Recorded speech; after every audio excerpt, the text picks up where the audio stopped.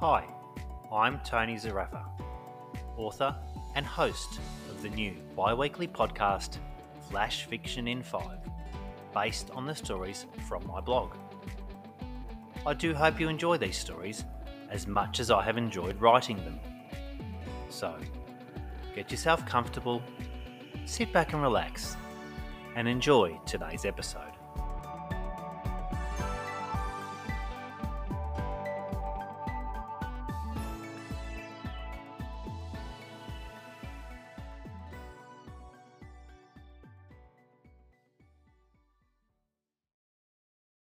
It was a wondrous place, with wizards and goblins lurking in the dark forest.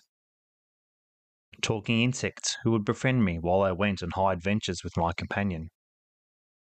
We looked cautiously above for giant birds who would swoop down with their giant talons and try to take us far away. Always on our guard, with dangers lurking around every corner of this mysterious and faraway land. A dark-haired, green-eyed princess accompanied me into this imaginary wonderland. This was a world of her creation, a place of myth and magic that provided us some respite from the harsh realities of the outside world. Attentively, I sat and listened as she beckoned me forward. Her splendiferous way with words could transport me anywhere. Meg had a wonderful imagination, and I was completely captivated.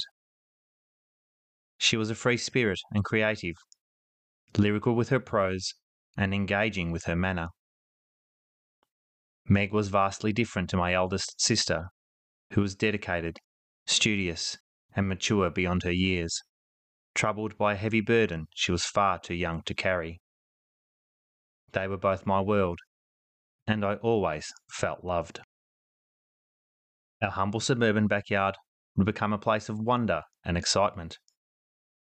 The galvanised metal slide was a foreboding path deep into the underworld.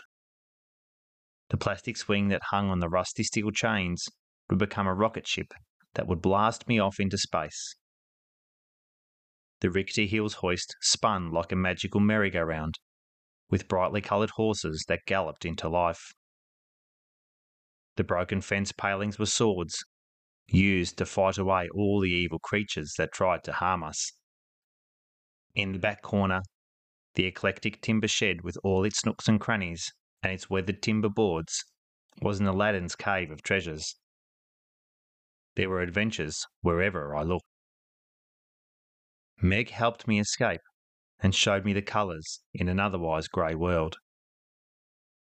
I felt invincible and powerful when we were together. I struggled to fit in with other kids, as I had seen more in my earlier years than many would experience in a lifetime.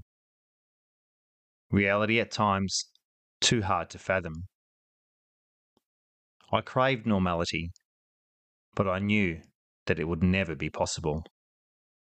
These vignettes shaped my childhood and were the memories I held dear for a lifetime. As families grow and change, Meg and I would eventually tread our own paths, our lives travelling on vastly different trajectories. Despite the passing years and the continents that separated us, we'd forever remain connected to our mythical world by the irrevocable bonds of family and the fond memories of days gone by.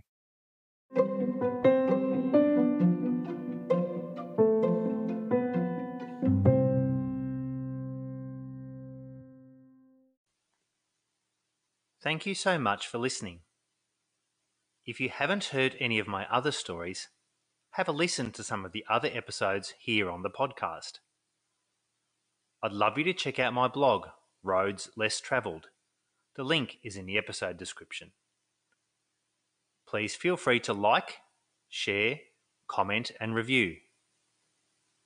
I look forward to sharing my next adventure with you here on Flash Fiction in 5.